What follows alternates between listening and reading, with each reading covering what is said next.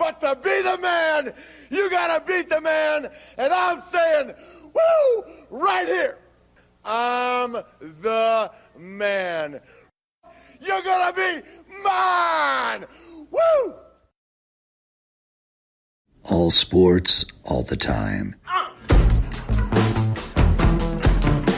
There's heroes and there's legends. Heroes get remembered. Legends never die. This is the Spoken Podcast. Hold your ears, folks. It's showtime. I'm your host, Lance Twidwell. Man, that kid, he can ball, man. He can ball. Touchdown, Kansas City! Patrick freaking Mahomes, baby! Let's talk some sports because that's what we're here to do. You are tuned in to The Spoken. Ladies and gentlemen, here is Lance Twidwell.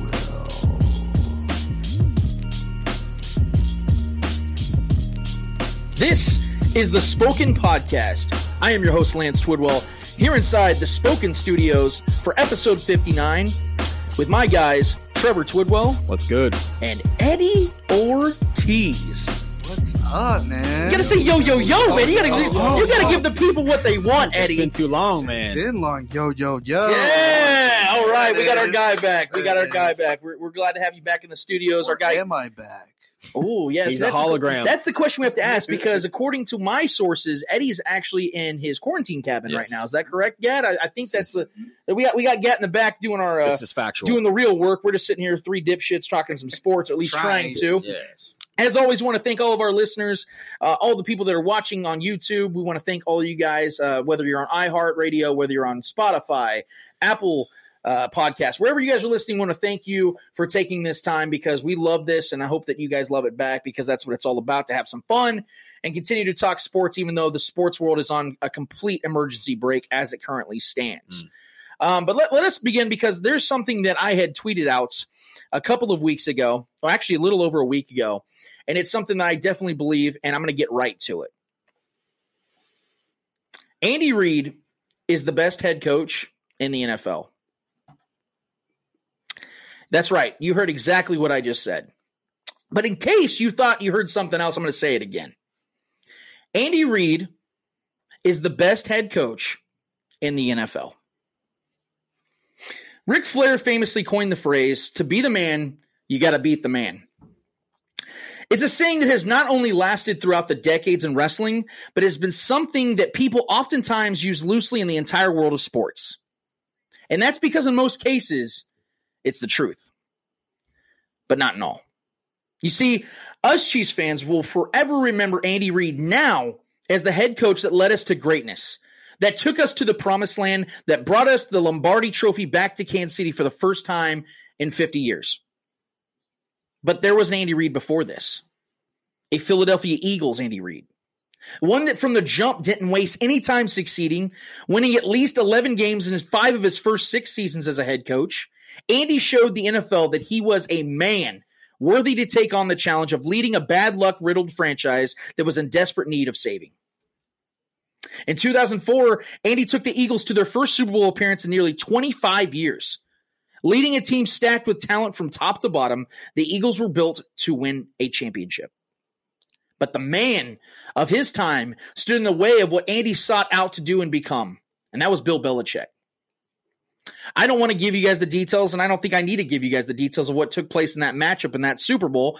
But for those still in their teens and don't have internet access or NFL network access, Belichick and his team were victorious. And from then on, there's been little to no debate as to who the man was. Going on now with 3 more Super Bowl victories, appearing in 6 more in total, Bill Belichick was the man and no one could dethrone him. That was until I took it upon myself to question the consensus agreement, to rage against the machine, if you will. You see, Belichick has always been the GOAT to me until I decided to play along with the way people hold and held cheating over athletes. From Barry Bonds to Lance Armstrong to Tanya Harding, allegedly. Once the term cheater is placed upon an athlete, it's damn near impossible to have it removed. No matter what they do afterward, if fans decide to never move on, neither will the narrative. And it forever discredits their accomplishments in the eyes and minds of the consumer. Fair or unfair, agree or disagree, that's just how it is. It should be no different for coaches. In fact, it should be even more critical for coaches. I don't know how despite the fact that Belichick and Brady, for that matter, have built a dynasty upon the backs of countless cheating scandals, yet still are praised and acclaimed as the quote-unquote goats of what they do. Very few push back at the notion that there has ever been anyone that could and can coach like the Hoodie. And again, I have been one that's been in line with this way of thinking and believing. But how much cheating is too much? When does it begin to count against him? How much do we know it helped or didn't help? Do we know the extents of said cheating and how long it's gone on? For far too many questions arise from the life and legacy of Coach Belichick for me to ignore it any longer. Meanwhile, Andy Reid has kept a steady ship and, unlike Belichick, has had real success and without before a superstar quarterback graced him and his team, and most importantly, has accomplished what he has without a single cheating scandal. Look, I wasn't one that felt that the Dodgers should have gotten the 2017 World Series championship from the Astros, even though I know the 2017 Astros absolutely cheated out the Dodgers of that said World Series championship. Because to me, what's done is done, and it cannot be forgotten. But that doesn't mean that we place the likes of Belichick and the 2017 Astros on the same pedestal that they would have had they never cheated. In fact, we shouldn't. Legacies must be tarnished and discredited once an unfair advantage factors in. And again, we may never know how much or how long unfair advantages benefited Belichick and the Patriots. What we do know is it did benefit them. And that, to me, forever discredits the greatness of a head coach. But back to Andy. During the era of Belichick and the cheating scandals, Andy did this. And Andy committed 0 cheating scandals, a fuck ton of wins with mediocre quarterbacks. Managed to fleece the Cardinals with a trade that involved Kevin Kolb and Antonio Cromartie and a second-round pick. He managed to make Alex Smith look like a good quarterback. Got to an AFC championship with Bob Sutton as his defensive coordinator and Orlando Scandrick as an actual player on the field. And went to a Super Bowl without an all-time great quarterback. Can't remember Belichick doing any of those things. I have been someone who has been insanely critical of Andy Reid in games decision makings, and have still stand by every single time I do so. I mean, shit, you can go look at my Twitter account and find them. I haven't deleted any of them. But the results are there. And once he's finally had a great quarterback, the worst that Andy Reid has done is finish in an overtime loss in the AFC Championship. And as the Bill Belichick Patriots dynasty ends, the Andy Reid Chiefs dynasty has begun. There's a certain rare purity when it comes to Andy Reid, his career, and how it's all played out. Yes, Belichick has had a sturdy advantage on Andy in the head-to-head record at 7-3. But am I not supposed to maintain consistency in the questioning I raise, and how much did the unfair advantages, or what we'd like to call the acts of cheating, benefit Belichick in those matchups? We don't know, at least not today. But what we do know is that Belichick benefited from them. Otherwise, there's no reason for the risk. I don't know how much longer Andy Reid has left in him as a head coach in the NFL. I don't know. And honestly, I don't care to guess. I don't even care to know. Because all I do know is all I need to know is that Andy Reid is the man. Andy Reid is untarnished. Andy Reid is the best head coach in the NFL. Andy Reid is ours. And I'll go to battle with Andy, for Andy, as long as he chooses to battle. And for the rest of the 31 head coaches in this league, including Belichick, take Ric Flair's advice very seriously. Because the man resides in Kansas City, and he has the best player in the world leading his team. Good luck. And we're going to take a quick break. When we get back, we have our guy, Arrowhead Pride's defensive analyst, Craig Stout, going to be joining us on the line. So be prepared for that, guys, because I'm telling you, this dude knows his football. We'll get back to that after this.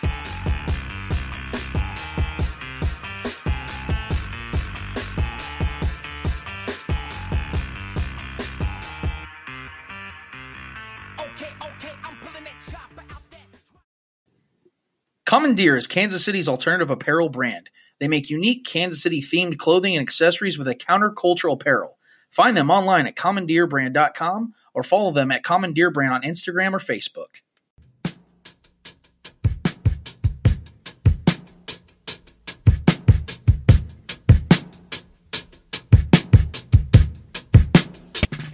Back at it again on the Spoken Podcast for segment number 2. I am your host, Lance Twidwell, here inside the Spoken Studios with my guys Trevor Twidwell. What's good? And Eddie Ortiz.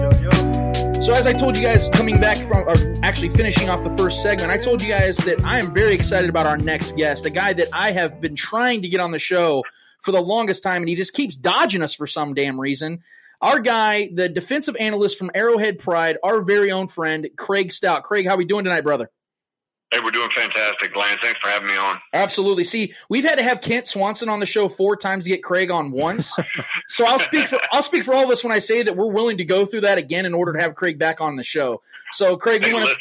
We finally got the guy we wanted. He's a superstar now. He's on TV. I mean, he's big time. You guys had to resort to me because you couldn't get Kent. That's what this is. Look, man, you don't have to make the face appearances to be famous. So for me, that you're like the Led Zeppelin and Kent's like the Kiss. Yeah, you know what I mean? He's part of the Bald Brethren, so it's all right. Yeah, he has to do all the glitz and the glam, and I guarantee you, Kent was wearing makeup on that interview. So I can't. Definitely.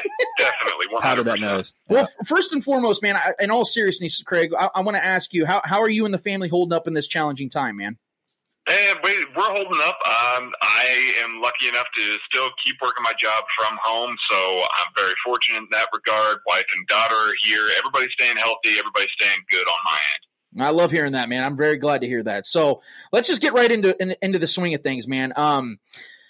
All offseason long, I've been telling our listeners that I fully expected the Chiefs, and they should be fully expecting the Chiefs to have more of a meat and potatoes type of offseason where you're not going to see a bunch of sexy acquisitions. You're not going to see the same type of aggressiveness from the Chiefs in free agency like you saw in 2019. And I think it's come that exact same way. I think we've seen that the Chiefs have just been retaining, and it's actually the best thing that we have seen. 20 of 22 players have now come back from the Super Bowl winning team. And honestly, I was expecting something close to that. But even with my expectations, Craig, I've noticed that the Chiefs are taking this offseason and how unique it's been with the virus going on. They've taken this and they've ran with it, and they basically just try to run it back like they've been saying, like Patrick Mahomes has been saying on Twitter. Craig, in your opinion, how well do you think this team is prepared to do a repeat of sorts with just the team they've already brought back? Because I think you would agree this is a very rare thing to see NFL teams do at this magnitude with 91% of their roster coming back. Absolutely. We hear all the time about the Super Bowl tax. You know, you win the Super Bowl, all of a sudden your free agents cost a little bit more. You're having to pay a little bit more to bring guys in. I mean, maybe some free agents come in, but retaining your own guys in the way that the Chiefs have is a massive, massive deal, especially this offseason. They're not going to get to work out as much as we expect them to. We don't even know if the season's going to start on time. That's going to pay big dividends having Sammy Watkins, having Demarcus Robinson, having Charvarius Ward, Bashaud Breeland on the outside, knowing that these guys are going to be able to show up, know what they have to do to execute Andy Reid and Steve Spagnuolo's scheme. So from that regard, they are steps ahead of everybody else in the NFL. We know they were the best team in the league last year with a hurt Patrick Mahomes. Now all of a sudden they get a fully functional Patrick Mahomes, and they get to start faster than everybody else in a potentially shortened season. It's a leg up for Kansas City in the playoffs this year. You almost have to expect that they are going to be a high seed in the playoffs this year just because they get to hit the ground running. 100% agree, man. This is Trevor here. What's up, Craig? Hey, what's going on, man? What's up, man? But yeah, I agree with you. Keeping that chemistry alive and just kind of the continuity of it all is definitely a key cog to having further success and running it back. successfully. So I agree with you there. My question is more pertaining to the draft and leading into the draft, what you think the Chiefs are going to do as far as do you think they're going to keep that first round, that later first round pick, or do you think that in your mind, do you see them maybe trading back and acquiring more second round, third round picks? If I were Brett Veach, I would trade back at this point. With the number of one-year deals that the Chiefs have right now, particularly on defense, they're going to have to make a lot of moves to retain guys next offseason. Frankly, they don't have a ton of cap, and they have to pay Patrick Mahomes. So in that regard, you want to take as many swipes, as many swings on young talent, cost-controlled talent for several years here.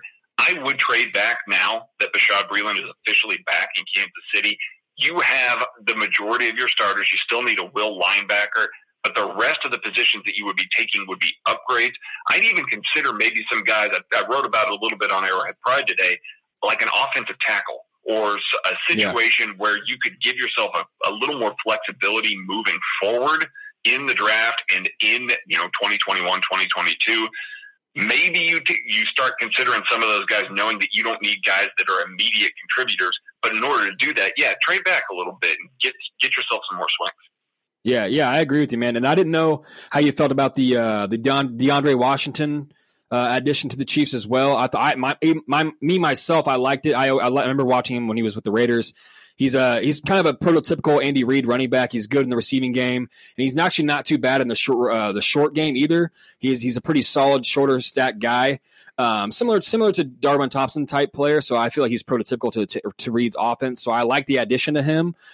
I didn't know how you felt about the running back room. Do you see if a certain running back talent falls in the draft to us? Do you still see us possibly taking another running back there, or do you like the guys we have now? How do you feel about Darrell Williams, if he's going to still be here, regarding with his injury recently and his surgery going well? I didn't know how you felt about the running back room. It's already a pretty crowded room as it is. I think DeAndre Washington has a chance to be the 1B back next to Damian Williams. He needs to improve his pass protection, but his vision is already the best of the group. Right. I think he's a guy that can move with good lateral agility, has good vision, similar to like what they expected of Shady McCoy last year. Shady just couldn't take care of the ball and eventually, obviously fell out of favor there.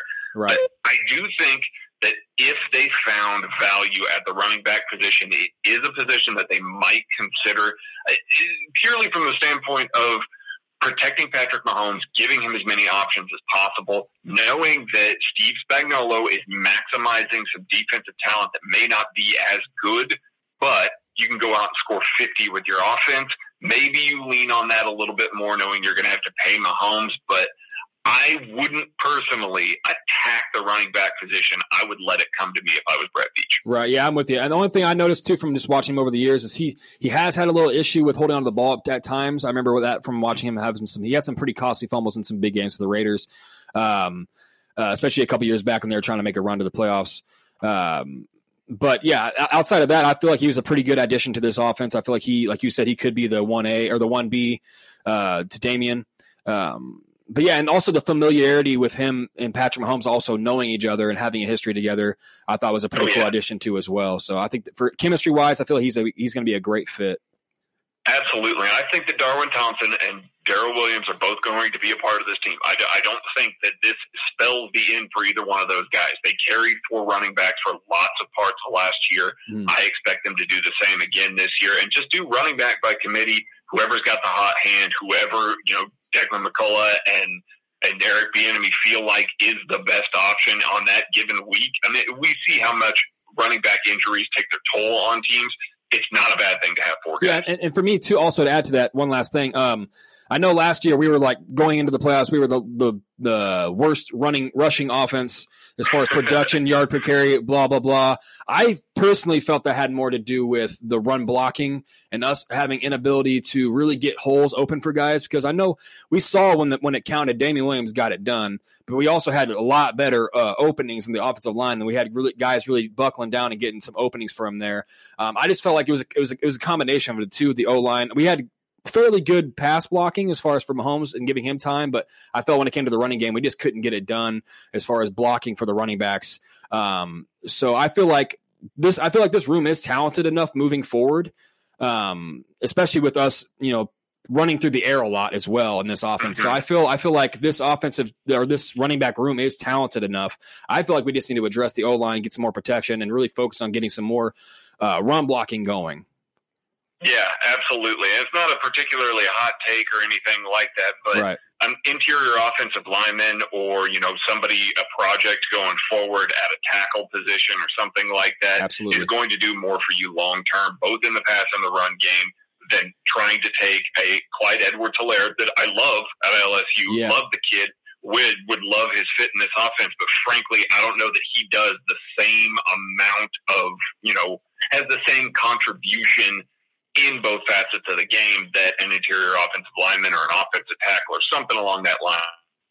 Gotcha. Craig, I've been reading on the 2020 KC draft guide, man. And by the way, you guys did an amazing job with that, man. I mean, I loved last year's. I could not stop reading it this year. I think you guys have done even better job, man. I think you guys have done an incredible job. So congrats on that. But I noticed, Craig, that you had talked about two players in particular. Correct me if I'm wrong, but these two players that you had talked about that you were pretty high on was Jeffrey Okudah out of Ohio State and C.J. Anderson out of Florida, based upon their breakdowns and projections, which, by the way, man, I loved your breakdown on how you scored these guys. Now, give the listeners and, quite frankly, give us some for instances of why you're so big on these guys. And do you believe the Chiefs have any chances of getting these guys if, let's say, they were to trade down by that circumstance? Definitely not Okudah. I think Okudah's cap is 5 in the draft. Like, I think his pick number 5 is probably the latest he's going to go. He is a generational cornerback, and frankly, I would give up the entire Chiefs draft to go get him as a defensive analyst. I would just love to watch him play for my team. C.J. Henderson, on the other hand, might fall to the Chiefs. He's a pure man cover corner. He's not a particularly big tackler, which might be a problem for Steve Spagnuolo, but he is a freak athlete. And what I wrote in this article, I've taken a look since 2010, all of the cornerbacks that were drafted or invited to the combine or made a big contribution, like a Chris Harris or something like that. I went through and charted their athletic testing, and by and large, I created this little weighted formula thing, this big nerdy thing, and I was able to kind of look at these tiers of athletes where they were, and overall, cornerbacks have about a 20% chance of succeeding in the NFL. If you're drafted, if you go to the combine, it's about 20%, and that's frankly pretty poor. If you're a tier 1 athlete, and it doesn't matter where you were drafted, you could be drafted in the 6th round, you have a 60% chance to be a contributor in the NFL. It's just staggering how much better it factors in. So I've been taking the past couple of years trying to find these guys that are these tier 1 athletes and kind of project where they go and try and target if the Chiefs can go and get them. I think C.J. Henderson's a guy that they could go get if Steve Spagnuolo can kind of look the other way with his tackling problems. Craig, I've been saying this, man, and I've been more vocal about it as time goes on.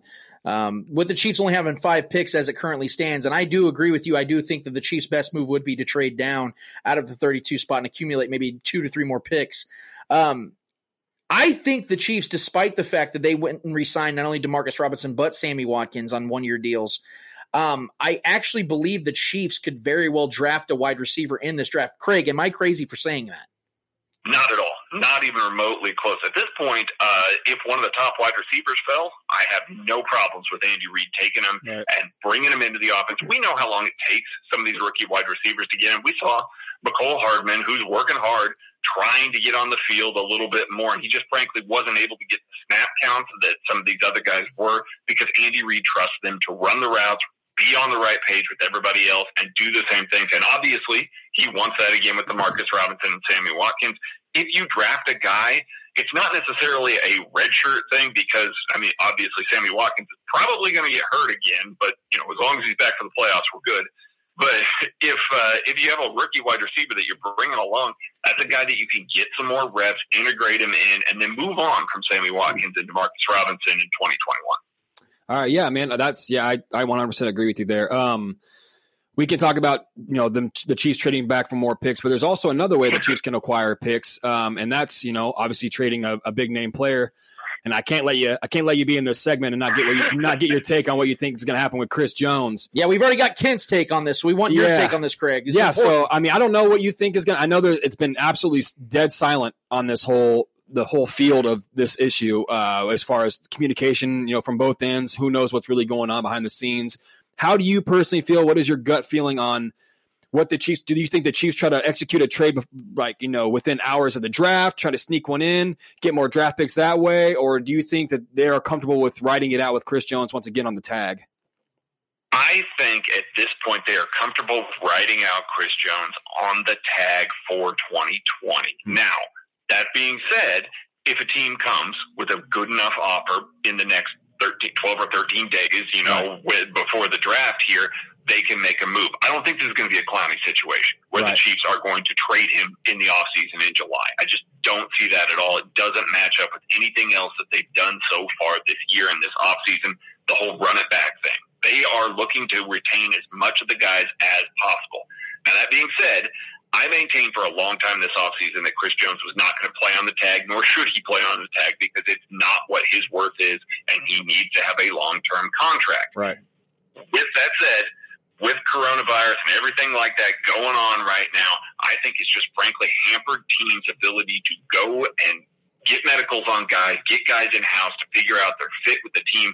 I think you saw a lot of teams that just backed away from a lot of guys. You're seeing it with Jadeveon Clowney, maybe a little bit with Chris Jones here. We're not sure there. But if his market isn't as strong, he could do a lot worse than showing back up in Kansas City, running it back again, being in the Super Bowl again, winning another ring, and then going and making his money next offseason.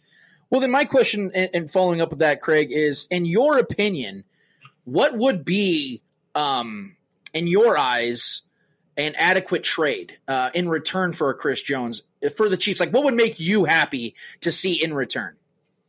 I mean, it's hard. DeForest Buckner blew up this whole damn thing. He really did. That trade annihilated everything. But before that, I was kind of looking at maybe the Miami pick, 26. Looking at that a little bit as a good pick. Having two picks at the back of the round, you could combine those to jump up for a guy if you wanted, or you could take a good linebacker and a good cornerback in the first round and have building blocks for your defense going forward there.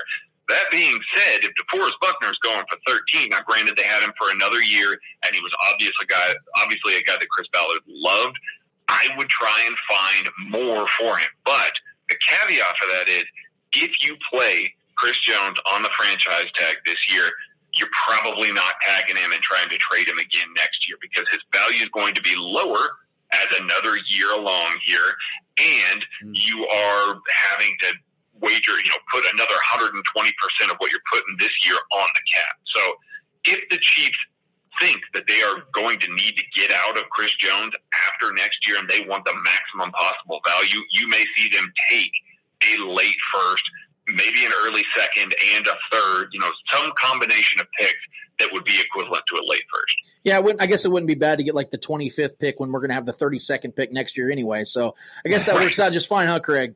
But here's the thing. I got two more questions for you real quick. First one, how much did you cry when the Chiefs won the Super Bowl? and two, this is the more important question, if we're being honest here, Craig. What beer are you drinking tonight, my friend? Well, what beer I'm drinking right now is KC Beer Hellas Lager. Good call. So Good call. I'm keeping a KC Beer. Good call. Yeah. Good call. And, I wept like a baby for Andy Reid. And it was specifically for Andy Reid. It wasn't even for my fandom. Andy getting that thing meant so much to me. Covering this team, and I use the word covering very lightly because I am a blogger, but covering this team and following them as closely as I, have had to for the last several years, it just meant so much to see Andy finally get over the hump there. I'm going to be so proud of Mahomes when he gets, next year's and the year after, and however many he rattles off here in his young career. But this one was more important to me than any of those are going to be, just because it was Andy's, and Andy's Kansas City's now. Philly doesn't get to claim him anymore. We won a Super Bowl here, so he's ours, and it just meant so much. Absolutely. Well, you know what, Craig? I know you're going to be the modest one with all this, but I'm going to go ahead and brag for you. I've known you for many years. I've known you since I think 2013, and you've always been consistent. You've always been great with your approach. You've always been gracious with the fans, and man, you write well. You do incredible work, and I think that this fan base and the team, quite frankly, appreciates what you do. I know I do. I know we do, and we honestly appreciate your time tonight to spend with us, even though we were a little delayed. Like I told you, man, we really do appreciate you taking the time and doing what you do for Arrowhead Pride. And if you could be so kind to let the people know where they can find you on Twitter and all social media forums. That would be at Barley Hop on Twitter. Follow me there. I do all my film stuff there. You see clips, GIFs, stuff like that as the draft goes along here. We're going to have plenty of takes. You know, we released this KC Draft Guide, gum.co/KC Draft Guide 2020.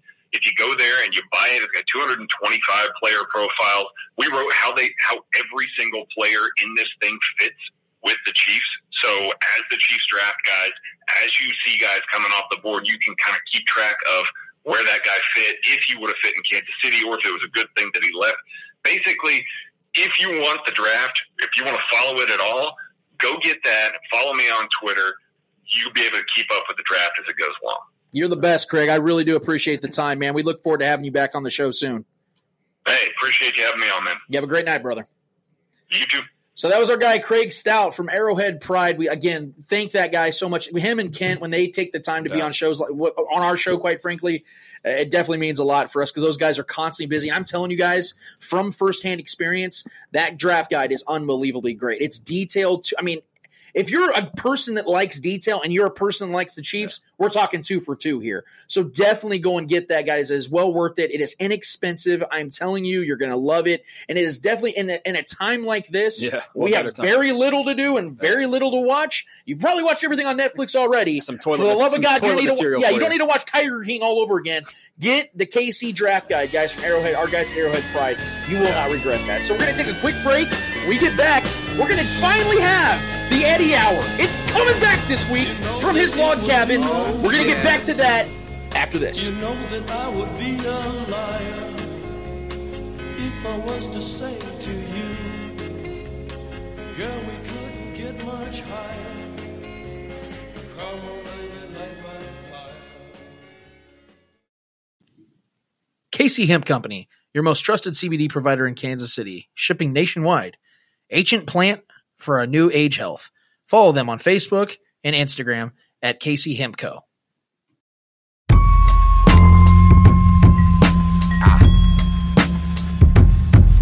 Hey, yo.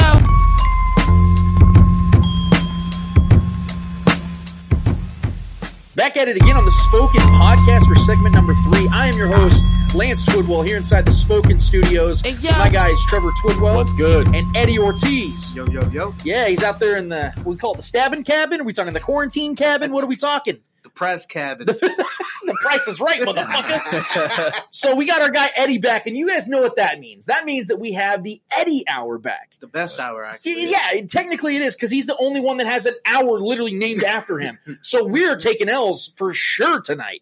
But It's not really an hour, but it's a figure of speech. So with nothing else left to be said, I'm going to hand it right over to our guy Eddie. Eddie, take it away. What do we got tonight, man? All right, man. It's been a while. I'm trying to get the vibe back. So I got 3 questions for you guys. So my first one is, we've seen Lamar Jackson win MVP last season. It came out of nowhere. Nobody was expecting it. It was just a shock for everybody. Now my question is, do we think this was Lamar Jackson's peak, or do you think we can see more next season, or do we expect more next season? Yeah, it's funny you say that, because I actually tweeted that out the other day. I think it was 2 or 3 days ago. I had said that, it just kind of came to me because Lamar Jackson is one of these quarterbacks where I don't really feel like I know what he is yet. Yeah. He went from 2018 being a simply just mobile quarterback who could not throw the ball. And then 2019, you started to see flashes of him throwing the ball accurately and getting the ball downfield. And you started to say, wow, he could actually turn into something. And I will say this. I'll preface this by saying that I have been somebody who has believed in Lamar Jackson from the day he got drafted by the Ravens. I did say I felt like he was going to be the most successful quarterback of his draft class. And so far, that's come true. Having said that, I don't think it's crazy to think that we have seen peak Lamar Jackson already, even at 23 years old. Reason why I say that, because I don't think we can fully say with any confidence that he's going to get better at throwing the football. And if he doesn't get better at throwing the football, we can see him being like a Cam Newton type of player, even though Cam's more of a physical player. They have the same style. And we saw Cam's body start to break down with Lamar having a smaller frame. He starts taking these unnecessary hits. All of a sudden, you're going to see where he's going to have to adapt to throwing the football more. And if he can't do that at a high level and start completing 66 to 67% of his passes, that's going to be real trouble for Lamar, and quite frankly could end his career sooner than even we expect. Because if you go back 3 or 4 years ago, it'd have been crazy to think that Cam Newton would be in the situation he's in. Yeah. So if we fast forward to 5 years from now and Lamar Jackson hasn't developed or evolved his game at all, he's going to be in the exact same situation, only younger and earlier in his career. So I do believe at this current stature, I feel more confident in saying that we have seen the best of Lamar Jackson, but I am willing to be proven wrong because, again, from the beginning, I have been a believer of his, and I'm willing to give him the opportunity. Yeah, I think as far as statistically, I think this was his peak season because what he did this year was unprecedented. Just similar to Mahomes' 5,050. I don't know if we'll see that again, but I'm sure he'll find somewhere a few seasons remotely close. Yeah, I'm sure he'll find somewhere close to those seasons. But as far as what he did with his legs and him bursting onto the scene and wreaking havoc on the entire league, I think that was his peak. As far as, like I said, statistically, but I still think he's going to have a very successful, barring health, barring the if he figures out the when to run instead of running too much, because we started seeing him taking some hits that I don't think he will last very long if he starts taking too many of those. Because regardless of as elusive as he thinks he is, someone's going to catch him. Someone's going to catch him in his blind side, hit him low, and then someone hits him high. We see it. It happens every single time, no matter how mobile you think you are. He's by far, outside of Michael Vick, him and Michael Vick are right there, the most mobile quarterbacks we've ever seen. Cam is he's a different beast because he's so big and agile. But he's the more elusive, speedy type guy. But it only takes one good hit to possibly even end his career. I'm not trying to get any bad juju, but I think he peaked as far as statistically. But I do think he has a lot of success. Granted, he's in the AFC, so he's going to have to battle with the best in the game with Patrick Mahomes. But I do think there's going to be some battles. I think he needs to fix up his preparation and his actual execution in high-pressure games, because we haven't seen him perform well in any high-pressure game yet so far in his career. So that right there is all that matters. He can have all the good regular seasons all he wants. But as far as peak goes, I got to see his peak in the postseason because we haven't seen it yet. And I bet on him last year, and he failed me. So, yeah, I already took the L. Fuck you. I already took the L for that. So, Tennessee Tannehill, baby. The Tennessee Tannehill. I was also along with Lance. Lucky game. I was also along with Lance. Him coming out of college, I believed in him as a project. More than just a project. I believe that he could develop a better arm because we already knew who he was as an athlete in general. But I don't know, man. I wasn't too impressed with this. I know he threw a lot of touchdowns this past season, but a lot of them were wide open, broken plays because of shit teams. Because too.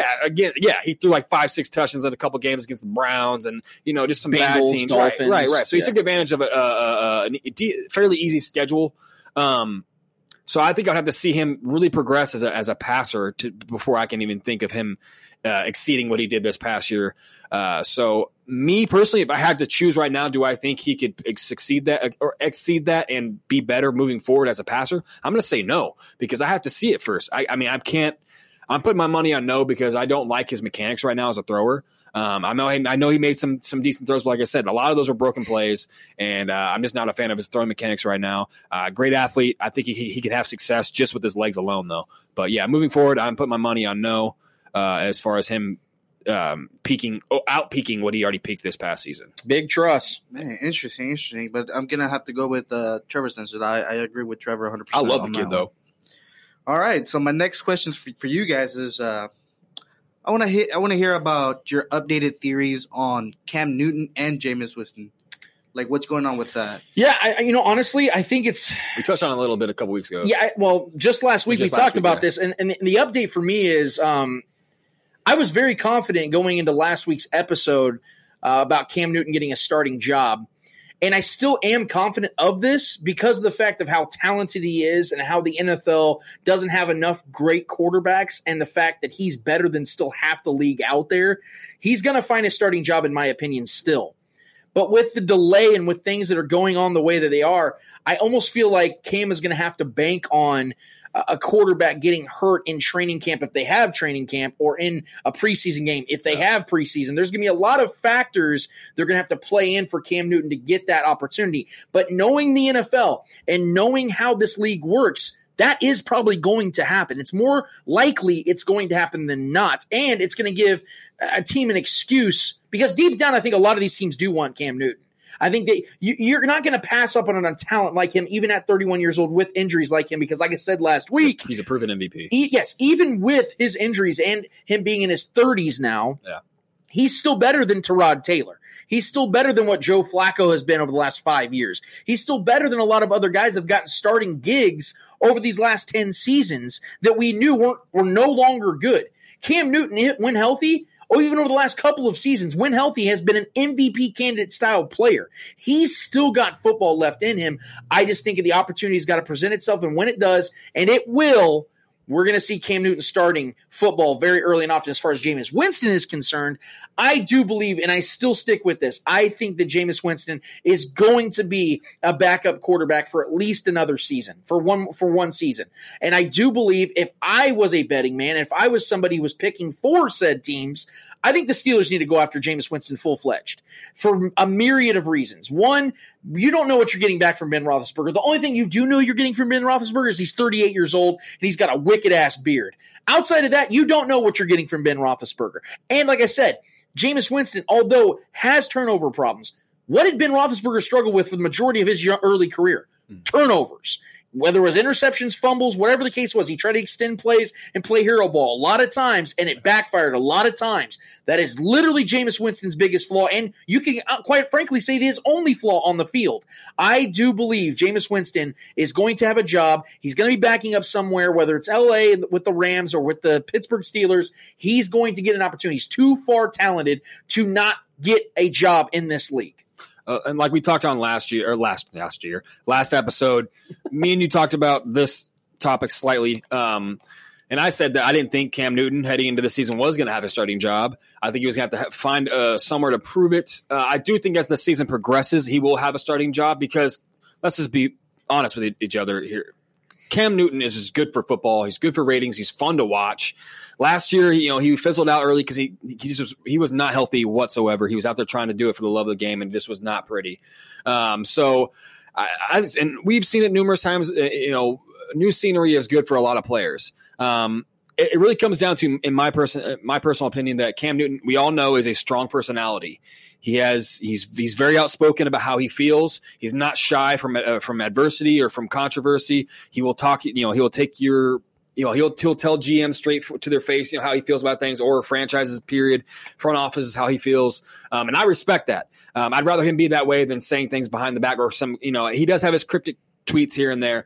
But I love Cam Newton as a player. He's fun. He's good for the league. So I do believe the league is going to, push for him to get a job, or at least get a starting job somewhere. There's no reason he shouldn't beat out somebody somewhere.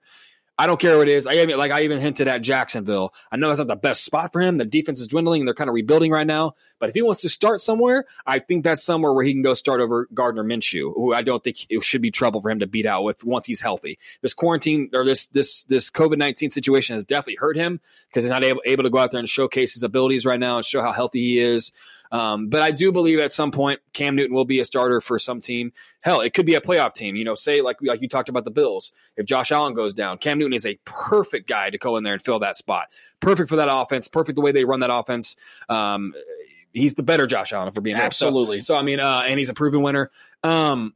And as far as Jameis goes, Jameis is going to have to go into a camp somewhere and battle somebody to get a spot. I think Jameis could still win a starting spot somewhere too. I've always believed in Jameis's talent. I never believed in him up here, and that was always a problem, between the eyes. But he got the LASIK surgery, so we'll see. Another thing. This is another guy that's hurt by this virus situation, because he's not able to go showcase that his vision is better, that he's doing well, or that whatever. But I do think he can go into a camp somewhere and challenge somebody, even Jacksonville. I do think the Steelers is this best spot for him to go and, say Big Ben stays another couple years. He learns under him, whatever you learn from Big Ben. I don't know. But I like Mike Tomlin as a head coach. I think he's a good guy that would keep Jameis Winston contained, and that personality, I think they would mesh really well. Well, shit, if you can cover up AB's bullshit for years and look at the backups there, and you got the likes of Duck Hodges and Mason Rudolph. If he can't beat out those guys, you don't belong in this league, bro. If you can't beat Duck, you must get fucked. Yeah, put that on a t-shirt. But yeah, I just think, if Mason Rudolph is out there, playing backup roles and filling in, there's no reason Jameis Winston can't go over there and battle for the, being the next guy in Pittsburgh. So I 100% agree with you there. So that's my take on Jameis as well. So. Interesting takes, guys. I got one last question for you guys. This one came, I believe, yesterday. It's kind of like just want to get your thoughts, want to get your blood flowing. So David Carr went to Twitter and posted a video of a Jameis Winston workout. And the tweet, he says, and I quote, "Stop paying your friends to train you. Get some help. I've been in a lot of collapsing pockets, and never once did I have defense just flying at my head." Mm-hmm. What do you guys think about that? It doesn't change for me. David and Derek Carr are two of the biggest dipshits in the world of sports. It's funny about them is that they want the smoke until they actually get it. I guarantee you, if David Carr got Jameis Winston in a room, he wouldn't say shit to him like that. I'd put my next 3 paychecks on it. And besides the fact Jameis would eat him like a W. David Carr has a full-time job of being wrong on the NFL Network, and then he spends the rest of his day blocking people on Twitter who just simply want to challenge his intellect. I got no time for the Carr brothers. I think I think they're two of the biggest dipshits we have. And it's amazing that they manage, because a lot of people look at Jameis Winston as a dipshit, right? They managed to make him in a conversation the more mature person. Yeah. How often can we say that? How many people can pull that off to where they make Jameis Winston look like the adult in the room? It's an achievement. It's an achievement what David Carr was able to do. So, my God, man, that you want to talk? Yeah, you're right. You got my blood boiling on that one, because when I hear the names David and Derek Carr, my skin crawls. I want to go hide somewhere. I want to scream into a pillow. These guys drive me crazy. I guess you could say they trigger me, because there's just something about those guys I just cannot. There's a phoniness. If you saw Hard Knocks, what was it in 2018? Was that 2018 or 2019 for the Raiders? That was last year. Last year, yeah. And you saw how cheesy Derek Carr was with his teammates. No wonder the Raiders are looking for an excuse to get him the fuck out of Oakland or now Las Vegas. I mean, that's why they go and sign guys like Marcus Mariota. That's why David Carr couldn't last in this league. Look, man, you want to talk shit on Jameis Winston, a guy who, although has his issues, has been one of the more productive quarterbacks in the NFL since he got drafted. I don't know how you can even put yourself in this. These guys, the only thing that needs to be coming out of their mouth is the boot that was already in there so they could put the new one in, because these guys are absolute fools, absolute clowns, especially David, who's the oldest brother. I'm the oldest brother of my family, and I'm embarrassed for him as the oldest of my brothers, because I could not imagine leading my brothers down a path like David Carr has. Yeah, but anyway, yeah, go ahead, Trevor. They're like the opposite of what the Manning brothers are. The Manning brothers, everyone wants Peyton Manning to stay. Everyone wants Peyton Manning to call games, and that no one, wanted them to retire. They love their, whatever you think about Eli Manning, he was fun to watch because obviously he was entertaining on the sidelines with the faces he would make, and everyone loved the Manning brothers, regardless of what you thought of them personally or as players, whatever. They were just good for the sport. The Carr brothers are like the complete opposite of that. For some reason, someone's paying David Carr to talk sports or football from the NFL. I don't understand how this guy is still paid to do his job. They're running short on bodies over there. I don't know. But yeah, for him to critique Jameis Winston, it's just it's slow. The sports scene is slow right now, and I get it. But this obviously is no shock to any of us who's kept track of the bullshit. Him and even the brother doesn't even play football is on there, responding and defending on Twitter, his brothers. It's just embarrassing. All they do is block you if you try to respond. It's petty, man. And I don't have much to say about this other than please shut up and talk about something that's actually worth our while. That's it. I got nothing else to say about those jackasses, so we can just leave it there. I get the blood going, I like that. I'm gonna have to go. Yeah, I'm gonna have to go put some ice on in a second. So once and they just so happen to be Raider guys. I did my job.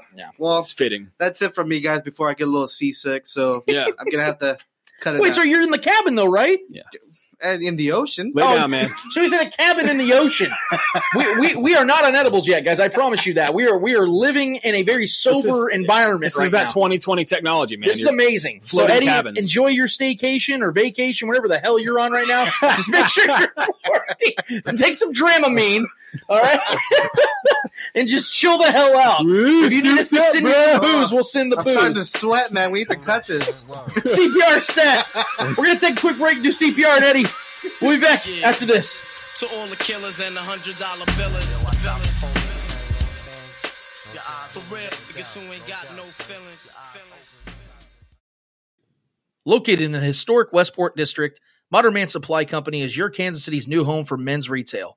From apparel to pomade and home goods to beard care, they offer a wide range of men's products from independent companies from around the world. Follow them at Modern Man Supply Company on Facebook, Instagram, and Twitter.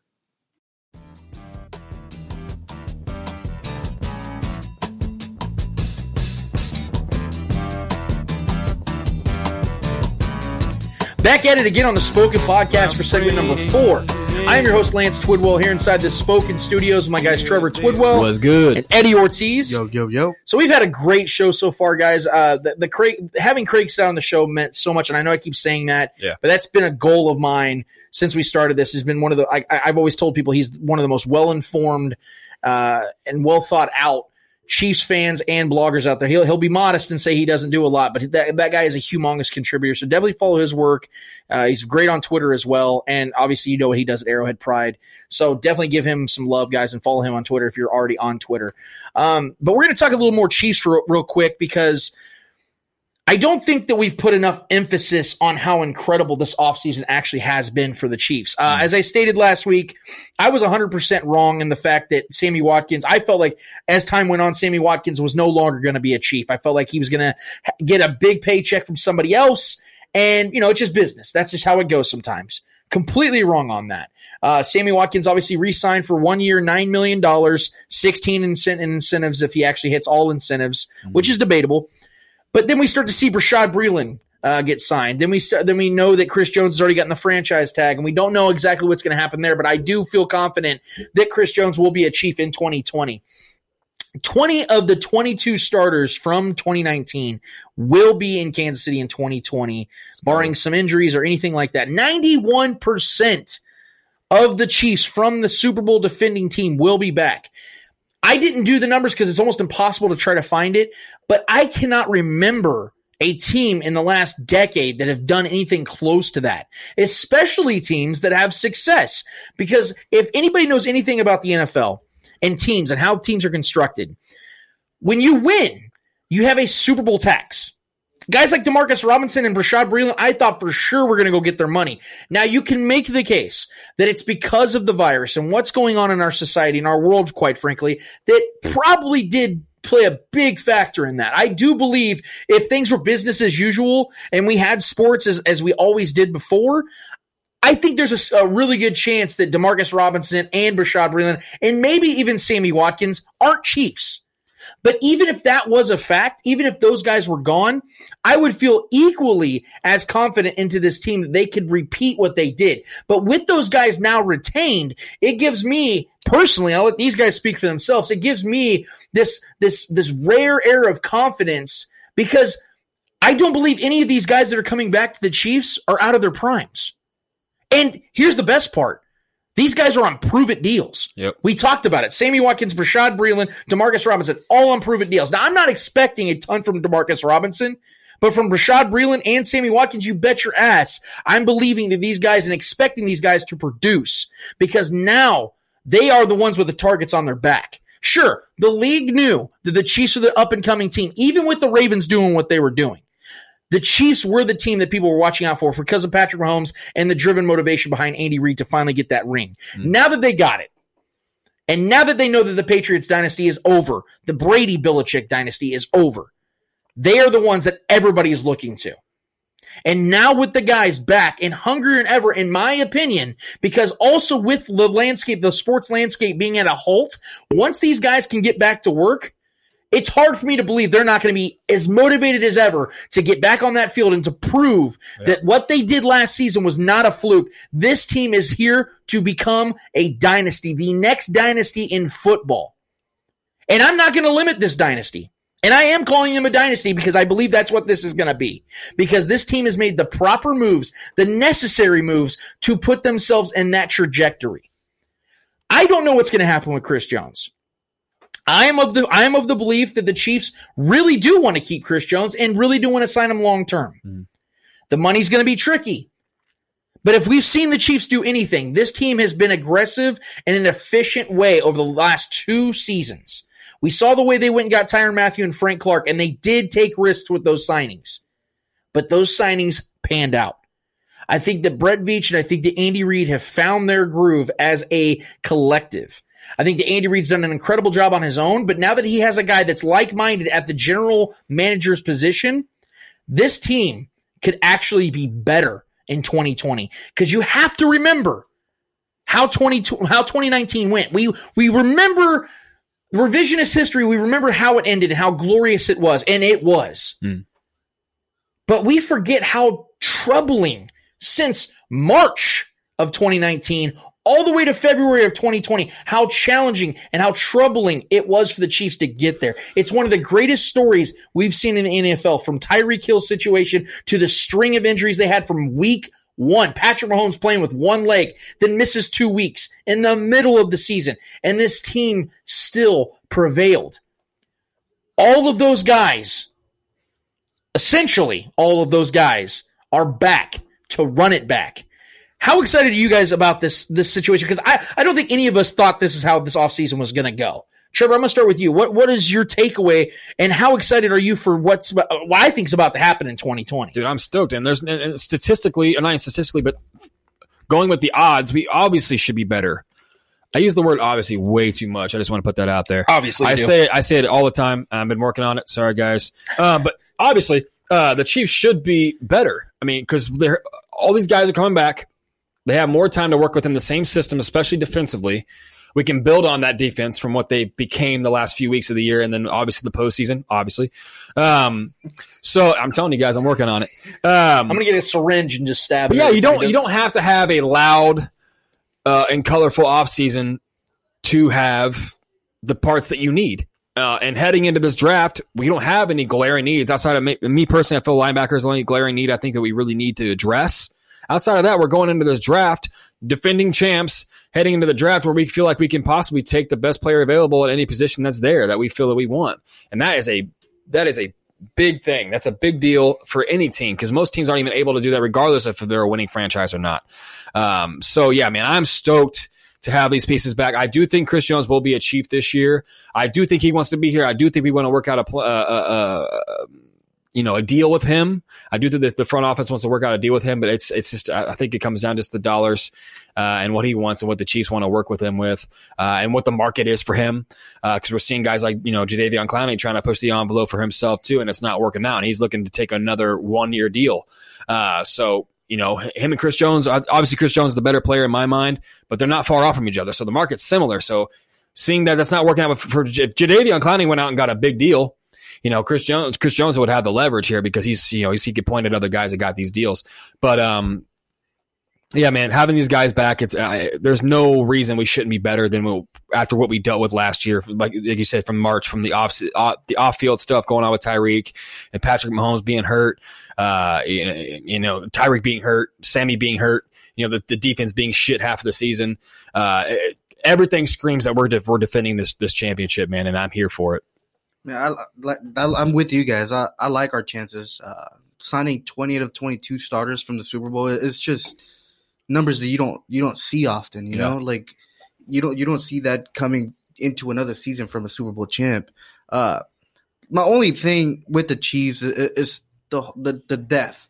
Like, what are we looking like? Like Trevor said, the draft. We're gonna get the best players in a position because we can focus on certain positions now since we have 20 out of 22 starters. But I guess my question is just like, how are we gonna fill those depth? Like, how are we in depth? Like how make it better? Because Yeah. I know we've lost some good depth players, and At safety and corner is really the only linebacker. Defensively is the only spot I think really need with depth. Chris Jones, we're still uncertain what's going to happen. Yes, we think he's going to sign with the Chiefs. He's going to stay with the Chiefs.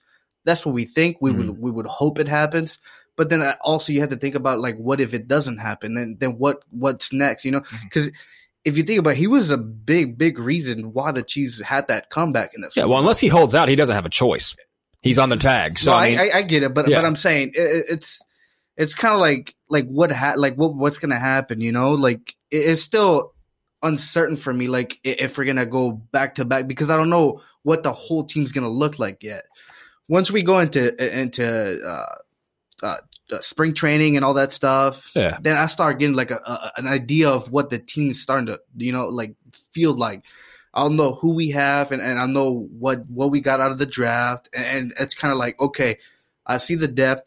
Now I can see us going and repeating again, you know? Yeah. Like we have the players. If one goes down, we have the player that can come back in and, you know, be that player that we need, you know? Yeah. And I think the best thing about that is the best problem for a team to have, because especially in the NFL, you want to make sure that you have star talent that's on the same page with your coaching staff. Well, look at the Chiefs.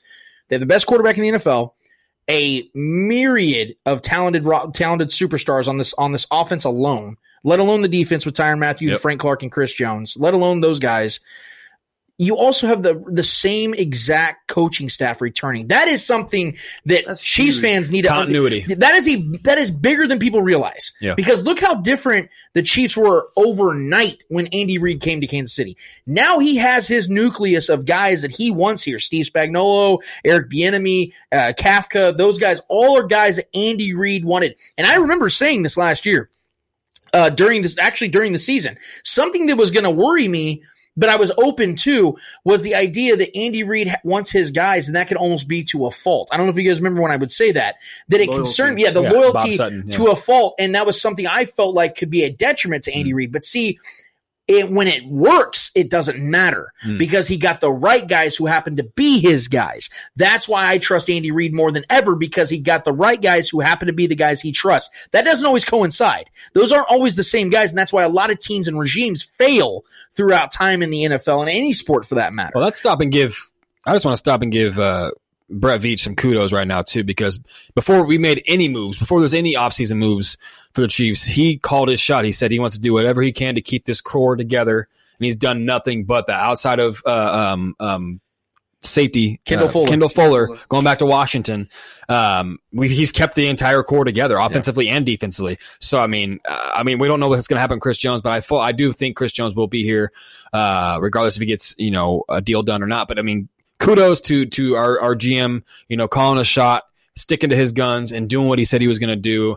I'm excited to see what he's going to do with this draft moving forward with that. And my favorite part about it, I know we already talked about it with Craig, and I already mentioned in this segment as well, is the fact that Brett Veach and Andy Reid have gotten these guys on prove-it deals. Yeah. Like, that's such a big thing, because the motivation's going to be there. Rashad Breeland at 26 years old is going to do everything in his power. He wants to get paid. He's never been paid. He got a raise. He got a $1.5 million raise from his previous contract with the Chiefs. That's pennies, man. True, but the point is he got a raise, and he gets to go out here one more time with the best team in football, and they're going to be on national television as much as possible this season. He's going to get plenty of shine and opportunity to go and get that next fat contract next offseason, whether it's with the Chiefs or it's another team who's up and coming, and they want him for the next Possibly 3 years. With 2 Super Bowls on his resume. Sammy Watkins. Yeah. Sammy Watkins is not done getting paid in this league. No. Because I do believe when the Chiefs do get back in the playoffs, he's going to ball out again. Yeah. And you're talking about 3 straight playoff stints for a wide receiver that's still very much in his 20s. In his prime. He's going to get paid. My only question about Sammy Watkins, can he stay healthy enough to make it to the playoffs? If any year of his career, this is the year to prove that he can stay healthy. So he's going to have to. Because I know last year he struggled with an injury. The year before he struggled with an injury. The year before that he struggled with. So can he stay healthy enough to make it to the playoffs? That's impossible to know, but I think he's going to be more motivated than ever this year to show that he can stay healthy, take care of his body. Sometimes freak things just happen. He's had a couple of those.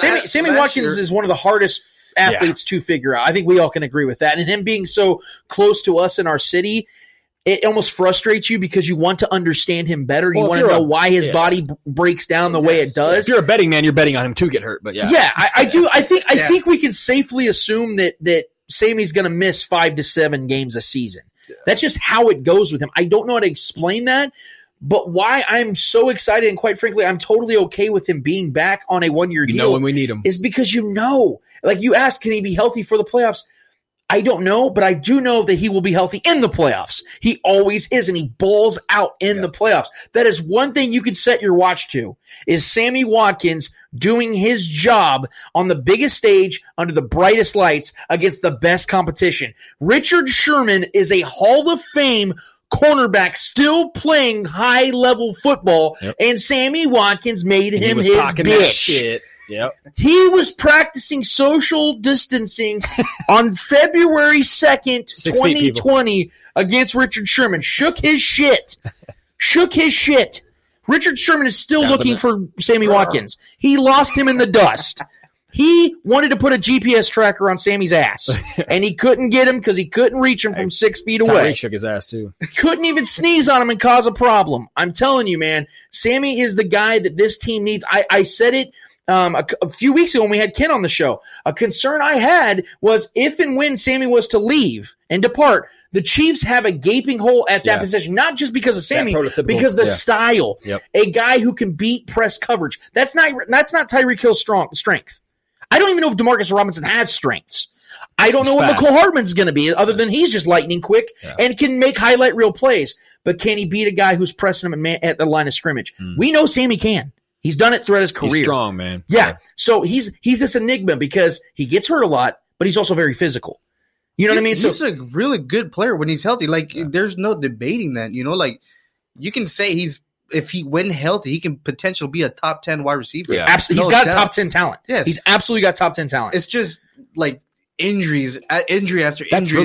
It's just hurting his career, but he's a top tier wide receiver. We can't just elite talent. Forget about that. He's got elite talent. Yeah. I feel good. I mean, I'm stoked, this was the offseason I wanted. Yeah. Like, selfishly. Like, like I said, we don't need a loud. Yeah, we love the off seasons like 2019 where you go and get a Tyrann Mathieu, go and get a Frank Clark. That's obviously exciting to talk about. And quite frankly, it gives us more to talk about. But when you go and see them go and get an Antonio Hamilton and a Raymer and guys like that, like, it isn't exciting. Those are glue guys, though. But you know that a team making those types of acquisitions means they're already in a position where those are the only guys they need. Yeah. The Chiefs are going out there and they're doing it the way grocery shoppers should. Looking at you guys. Go get what you need, not what everybody else is wanting or needing. Not hoarding. You know what I mean? I'm off my political soapbox. The point is that Chiefs fans, I want you to understand this for a second. I'm not trying to sit here and say that it's going to be an easy path, because if we know anything about the NFL, it is unpredictable as fuck, and it is difficult as fuck to win Super Bowls. Ask the Chiefs. They only won one in 50 years. We're in a position, though, where it is their Super Bowl to lose. That's what I want you guys to understand. The Chiefs, like Trevor said, are in prime position, and the standards change. Now, we are in a position as a fan base where we expect championships. We expect playoff success. Coach Reed expects it. Do not feel guilty for that. And the team knows that. That's why they're retaining all their assets the way that they are, because they know this is their time to do that. You cannot predict or project the next 3 to 5 years. You can only handle what's in front of you. Yep. And the Chiefs know they are in prime position. Could this go on for another 10 years? Yes, it absolutely could. But can you sit here and say, let's build for 10 years? No, you build for now. That's why I've been somebody who has said all along, keeping Chris Jones is a dynasty move. You get him on a 3 to 5 year deal, you're building a team that is better equipped and better prepared to win now. Yes, you can go and get draft picks for him, and they could pan out. But that is a risk I'm not willing to take as a fan, with the mentality that it should be shared with the team, and I do believe it's shared with the team, of winning right now. Patrick Mahomes is not even 25 years old, but they are in a win-now mode. The Chiefs are in one of the most unique situations we have ever seen in sports, where you have the best player and the best coach in their leagues together. It doesn't happen very often. Let's enjoy the shit out of this, man. I know it's crazy right now. The world's going nuts and things are wild, but man, we got some shit to look forward to. I hope you guys don't think 2019 was just this one-off thing, man. We are just fucking getting started. Be excited, guys. We're going to take a quick break. Actually, we're getting right to the Monday mailbag.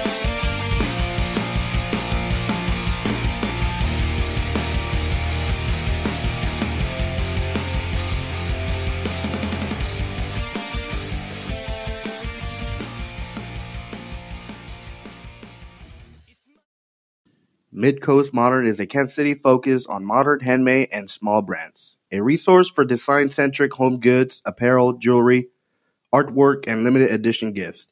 We support makers, artists from the Midcoast, and bring in goods from makers, artists around the U.S. to offer a unique selection. Mail time. Mail time. Mail time. The mail's here. It is time for the Monday mailbag. We do this every single week. We post it on our Facebook group, The Spoken. We give you guys the opportunity on every Monday and throughout the entire week to give us your questions, your discussions, your debates, your topics, whatever you guys have, you send to us, and we discuss it on air, on the show, like we do every single week. So we want to, ahead of time, thank you guys for participating on that. So no further ado, Eddie Ortiz, what is on the Monday mailbag this week, my guy? First, we got good old Donnie Couch. It is not Monday mailbag without Donnie Couch. We've established that. Him and Billy Hodge. Yes, exactly. I love the profile pic, by the way, buddy. I'm a big Halloween fan. So. Yeah. I really love this question. And it goes, what's up, guys? It's your local toothpaste enthusiast. He gave us an update, too, by the way. He did give us an update. So, holding it out, Donnie. Keep it going, brother. He says, and I was looking at George Brett's career stats, and I was surprised that he's near the top in most of them. And he got me thinking as to where he ranks among the best in baseball. Oh. Where do you guys rank him? That's very tough to say because baseball, with all the positions, it's tough to say because basketball is an easier sport to rank players individually. Yeah. With baseball, though, because you have to consider pitchers, relief pitchers, catchers are always tough to decide on. If I'm going off of like just position players alone, George Brett to me is one of the 25 greatest players that have ever played. The reason why is because he did things in an era that I don't want to say it was more difficult because it wasn't, but baseball was more of a popular sport and more watched. And I feel like a lot of America's talent was in baseball more than it is today. Yeah. So I feel like he was almost going against better competition, at least from a national standpoint. Those 80s Yankees teams. A lot of guys from Cuba and Venezuela and places like that are starting to come in more and more as the years go on. So maybe from a global aspect, he wasn't facing better competition, but he was facing the best of America's competition, and he was raking. The dude batted almost 400 in a season. Never cheated the game either. Do you understand how difficult that is? The dude led baseball in batting average in 3 different decades. The only player to ever do that. George Brett, I truly believe if George Brett would have played for a bigger market, if he'd have played in Philadelphia, New York, Boston, LA, he would be revered with all the greats. He'd be up there with Cal Ripken Jr., who ironically played on the East Coast. He'd be up there with Derek Jeter. Publicity East alone. Coast. Yeah. He'd be up there with the Mike Trouts. I know Mike Trout's probably a better overall player, but from recognition standpoints, he would have been up there with those guys. Yeah. And it shows you how great he was because we're still talking about him. The dude hasn't played in 30 years. So that's the point, is that if you want to ask me by position players, I would definitely put George Brett in my top 25 of all time. Yeah, I agree with you. I'm not the best person to ask baseball stuff because I'm not the biggest baseball guy, but definitely top 25 for me, no doubt. I mean, he's the guy he dominated his, like you said, that era. A lot of great teams in that era, and he was one of the best players in that time. So no reason not to keep him in the top 25 all time. And he almost murdered an ump. Yeah. Oh, one of the most famous baseball moments ever. Absolutely. About murdered that up. If they would not have stopped George Brett, he would have ran through that motherfucker. That blow up was epic, dude. George Brett wanted to kill somebody that day. It was the biggest bullshit rule ever, and they ended up recanting it too. Because they're saying that the pine tar was too far the bat. Yep. If anybody out there, please help me, because I played baseball my entire life. Here we go. And I was actually pretty decent, by the way, just throwing that out there. Pine tar does not make the ball go further. It actually makes the ball go not further. Yeah. Because it Science. sticks. So when it hits the ball and it sticks, it doesn't make it go farther. So these dumbass umps that you guys seen the video. They literally put the bat across the plate to see how far the pine tar went. That was an unprecedented move. Now I don't blame Billy, the manager for the Yankees. I forget his last name, Billy Martin. I don't blame him for questioning it. And it did pan out for him at that time. But for the love of God, guys, how do we not understand that pine tar does the opposite effect of making the ball go further? It does not help Brett at all. And that's why baseball ultimately said, yeah, let's go ahead and quietly sweep that one under the carpet because it didn't work out for us because it didn't make any fucking sense. He almost killed one of us, too. All right. Don't ask George Brett for autographs either. Do not do that. Why? Because he will say "fuck you." Oh hell yeah! Him and King. So Griffey. Donnie, him and King Griffey both. Yeah. Just throwing it out there, Donnie. Ask him? Is that what you're saying? Ask him. Don't do it. I'm serious. You can ask any of your lawnmower guys or any of your dudes at Quick Trip that are over the age of 50. Like, hey, do you remember George Brett? Oh God, I can't stand George Brett. Everybody's got a story. Everybody in Kansas City has a story about George Brett that's over the age of 50. I swear. A Kansas City celebrity. Test it out this week. Anybody that's listening or watching the show, go into Kansas City, just some random place. Well, everybody's shut down right now, but maybe text your uncle. I'm going to call George. Text your uncle. Text your uncle in Kansas City. Yeah, call George real quick. Hey, Jorge, what's good? We're on a first name basis, and it's Spanish. First name, yeah. No, call your uncle or call your dad or somebody that's in their late 40s or 50s and ask them their experience with George Brett. I guarantee they have a story. I got 5 on it. I guarantee I'll give you $5 if they don't have a story. I won't give you $5, but next question. Trevor will give you $5. No. All right. So this question is a little outdated, but I'm still going to read it anyways. This question is from Lance Tim. I don't like your name. It's weak. It's a weak name. This question is, obviously Chris Jones' talk is hot. I think we're better trading him. And chances Brilliant comes back. Haven't heard anything, but I'm not on Twitter. And Brilliant speaks. Can he produce? Well, we already know that Breland is coming back. To answer the last question about Breland, I do believe Breland can produce because he was by far the best corner on this team. You said Breland speaks. Oh, Breland speaks. I said your favorite player. I'm sorry. Your favorite player. Okay, let me revise all of that. To answer the question about Breland speaks, hell no. I have no faith in Breland speaks. I remember I was at Shaggy Shane's house with Clay Windler, and we watched the draft, and Shane decides to come stand up next to the TV and record Clay and I as the draft was about to go. The draft pick was about to go down because the Chiefs should trade it up, and it was in the second round. And I remember just thinking, "Oh my God, please let this be a good player," because I do not want to cuss on Shane's video because he's going to want us to be happy, and it's going to be like this. Yeah, and it didn't because we heard Breland speaks, and Clay and I just the video's out there still. You can find that, and we're just kind of and Clay like puts his hands up, and I said some stupid pun about like I guess that speaks volumes.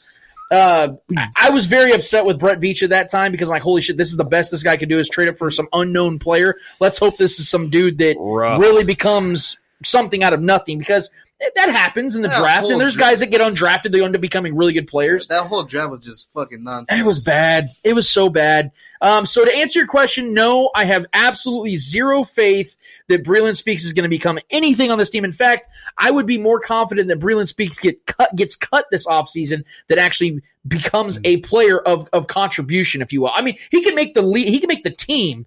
I'm not expecting anything from Breland Speaks. I have no faith in that at all. The first question though was Chris Jones. Chances Breland comes back, and then Chris Jones. He's pretty much just saying that he thinks we're better off trading Chris. Oh, Jones. Okay, that's fair. Okay, so sure. What's your thoughts? I'm just going to address the Breland Speaks one. If we're talking about producing, maybe in a food eating contest, hot dog eating contest, we'll get plenty of production there. We know the guy likes to put on the poundage, so I don't know. Heartless. We haven't heard anything about him. Honestly, it's so quiet. I sometimes I forget he's on this team still. He got hurt last year, obviously, so I don't know. I keep saying obviously. It's driving me nuts. I'm sorry, guys. It's obviously driving me nuts too. Yeah, obviously. But I don't know. I don't know what to expect with him moving forward. I think he has a place on this team. I do think he has some talent. I just don't know where his place is on this team. Like I said, I think he has a place, but I don't know where it is. I think Spags might like him. I've heard Spags talk good about him, but we know he's gained a lot of weight over the past. I don't know if that's on purpose. If they want to use him more in the interior to be more of a run stuffing type guy. I know he's strong. I know he's a decent athlete. He was undeserving of the draft capital that he received, But I would love to see him be a surprise. I mean, all of us Chiefs fans would love that because he's on the cheap right now, you know, and he can earn some money elsewhere. I always want to see the best for the players, but we just haven't seen it yet, so I can't really grade him on calculate my expectations for what I think he's going to do for this team. I would love to be surprised and see Breeland Speaks become a name for the Chiefs franchise, and then maybe go get paid elsewhere. So yeah, as far as his production, what he's going to produce, I have no idea, but I hope he can do something with his career. All right. Next question. Next two questions come from Billy Hodge. Oh, yeah. Billy. We got Donnie and Billy on the same one. I love it. Usually they're like, it's almost like they take rotate, turns. You guys have shifts? Oh, how are we doing this? Billy. You guys are essential staff. You do understand that, right? We have essential staff in the Spoken. You guys are definitely on that list. So, All right. His first question is, how would you grade the offseason so far? A fucking plus, baby. A fucking plus. Look, I don't mean to sound overly optimistic here, but like I've already said on the show, previous episodes and tonight, this is exactly what I wanted from this offseason. I think the Chiefs know the position they're in, and they understand that they're on a verge of the dynasty, and all they need to do is continue to build around their superstar core. They know that. I think personally Patrick Mahomes is not going to get his extension this offseason with everything that's going on, the craziness that's happening with the Chiefs salary cap structure, with the fact that they have to try to figure out a way to either move Chris Jones or sign Chris Jones. I think there's just too much going on for Patrick Mahomes to feel comfortable in himself, and quite frankly, the next CBA, the CBA that's going to be in motion, he's going to make even more money, especially if they get to another Super Bowl or at least an AFC championship. He's got to factor all that in. But this was everything I wanted this offseason to this point.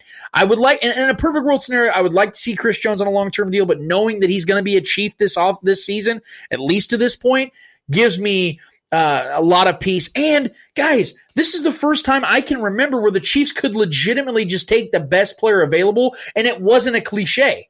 You know, a lot of times you hear teams like say, we're just going to take the best team. And you're like, of course you would say that. Literally, of course you're going to say, no, this is literally the position the Chiefs are in. And that has me so excited because that means there's going to be some guy of extreme value that falls in the draft. If the Chiefs, if and when they trade back, even if they stay at 32, there's going to be a guy that falls and it's like, oh my God, how did this guy fall back? The one I can always think of that I always play that back, an instance where the Chiefs had a similar situation was in 2011 with Justin Houston. First round talent, but got caught with some weed, and all of a sudden he falls 2 rounds. And the Chiefs, he just fell in the Chiefs' lap. And then he becomes this superstar player for a short amount of time, and he's one of the greatest Chiefs defenders of all time. Yeah, I could see that type of thing happening again. Only difference is the Chiefs are an astronomically better franchise from 9 years ago. So this A freaking plus, man. I'm telling you, this. I really hope Chiefs fans, in the insanity of what's going on in our real lives, I really hope Chiefs fans are excited because this team truly is running it back. They really have the key nucleus, and like I said, none of these guys are out of their primes, and they're on prove-it deals. Yeah. Be excited, man, because Patrick Mahomes is essentially on a prove-it deal right now. Because if he does even better and takes the team to the same place, cut his ass if he doesn't do it. You know what I mean? Like, you always find another quarterback. You know. Go, I'm sure Jay Cutler's available or something. I'll take Derek Carr. Smoking Jay Cutler's out there. I'm going to block you on Twitter for that, Eddie. That's the point, man. Be excited, dude. I'm telling you, this was a great offseason, guys. It really is. You know I'm the pessimist. Yeah. And I'm stoked. Like, you can't see it on my shirt, but these things are nipping right now. I'm telling you, man. And it's not because I'm just wearing the Golden Girl shirt. Yeah. B. Arthur, man, I'm telling you, she's loving this right now. What do you think, Trev? A+ for me as well. And just to piggyback off that, I mean, the Chiefs are doing something that hasn't been done since 2001 Patriots, and what better mold to follow outside of the cheating? There you go. You know, that was the beginning of the dynasty for the Patriots. This feels similar, you know, to us birthing a dynasty here. You know, bringing back the 20 of the 22 starters of the Super Bowl, defending champs, bringing back the core and the nucleus of the guys that got it done for us. So yeah, A+ as far as, you know, keeping those pieces around and Veach sticking to his guns and sticking to his word and doing what he said. I'm excited about going. I don't think I've ever been more excited going into a draft because obviously. Well, I mean, we've been excited going into the draft thinking that we were going to fuck you. Fuck you. Didn't notice. Yeah. So, anyways, outside of us always wanted to draft a quarterback, we finally did that. Now we have our quarterback. It's nice, and now we can focus on, you know, building the team elsewhere. We haven't really had that really. So this is nice heading into know we can, like you said, we can take in the best guy available at whatever position we feel is the as far as the biggest talent and value in that spot wherever we land, whether we trade back or not. So yeah, man, A+ as far as keeping the core around. And our GM, showing, he's a man of his word and building the trust with not only the fans, but the front office as well. All right. Great question, Billy. His next question is, what running back makes the team? As far as current guys that are on the team right now, I think I'm with Craig. I do believe that they're going to have 4 running backs on the roster just because of the way they use running backs. I would say if there was an odd man out, though, it's probably going to be Darrell Williams. Because I do know that the Chiefs really like Darwin Thompson, and he is a fan favorite. That does factor in when you're talking about guys who are fringe players, if you will. But I think all of them are going to make it. I don't think the Chiefs are going to draft the running back. I definitely, even if they get 7 picks in totality, I don't think they take a running back unless somebody who's just incredible falls. It just with the moves, like I said, DeAndre Washington, Damian Williams being retained. I think they're good. I mean, they just won a Super Bowl as the 27th ranked team or 23rd ranked team in rushing yards last season. Yeah. I think they're fine. I really don't think that there's any pressure to make any drastic decisions or moves. I think they're good with what they have. Yeah, the odd man out would definitely be Darrell Williams. I think just because I do think they all make it, but I'm saying if I had to choose one, they would probably be Darrell Williams. But just for shits and gigs, I think they're going to bring C.J. Spiller back and then cut him right before the season starts. I just got a text from my source. The Chiefs have released C.J. Spiller. Okay, so yeah, he'll be back. He'll be back, and then we'll cut him again. Per usual. Stay tuned. So developing. Yeah, outside of C.J. Spiller, making his yearly appearance and then departure. I think there's Chiefs fans that still don't get that joke.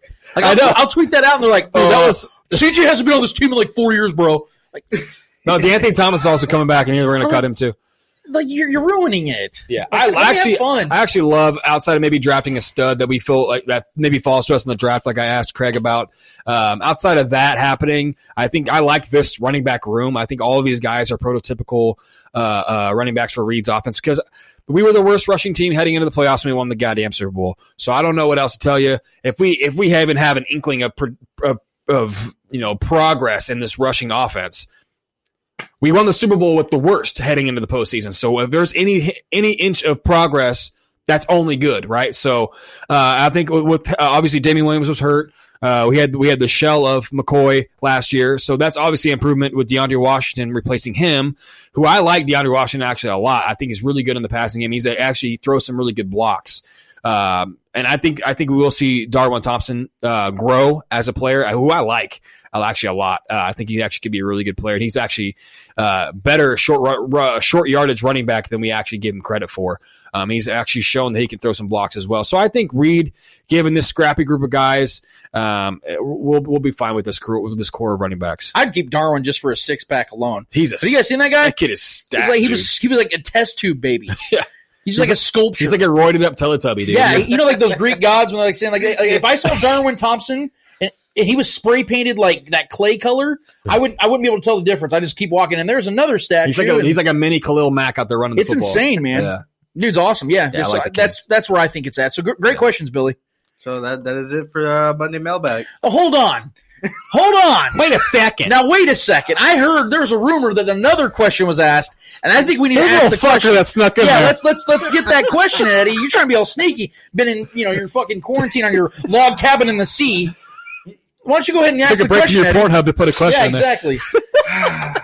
Was your OnlyFans glitch up, or what happened, dude? What's the question? What's the question? It comes from actually, I guess our top fan. Yeah. Go ahead. Slack moderator. My poems. We give him an hour on the show every week. The MVP of the show. There you go. That's what I like. See, you're giving yourself some credit now. What's up? He says, "Did you guys miss me like I missed y'all?" Bro, we cried every segment. Like when it was over, we'd take a second and cuddle up. No, we didn't. It was bad. That never happened. And you got to think of the risks we're taking. Like social distancing is a real thing. We were still crying and holding each other because we didn't have your ass here, man. Damn it. Ask Gat. It was that bad. It was really that bad. Not there. Fuck. Yeah. I mean, look how much happier Lance is right now. I'm speaking in third person. Like, look how much happier I am. I've been smiling all night because you're just here, man. Yeah, I was dead inside when you weren't here. I'm alive. We were listening to My Chemical Romance every night. Black Parade was on repeat, bro. Just letting you know. So to answer your question, we fucking missed you, Eddie. Thank you for being back. So, oh shit! Thank you everybody for the Monday mailbag. We definitely appreciate you guys. Every single week, it is my favorite segment. I'm lying. It's my second favorite segment because we have our favorite segment coming up right now. What's it called, guys? Hold this L.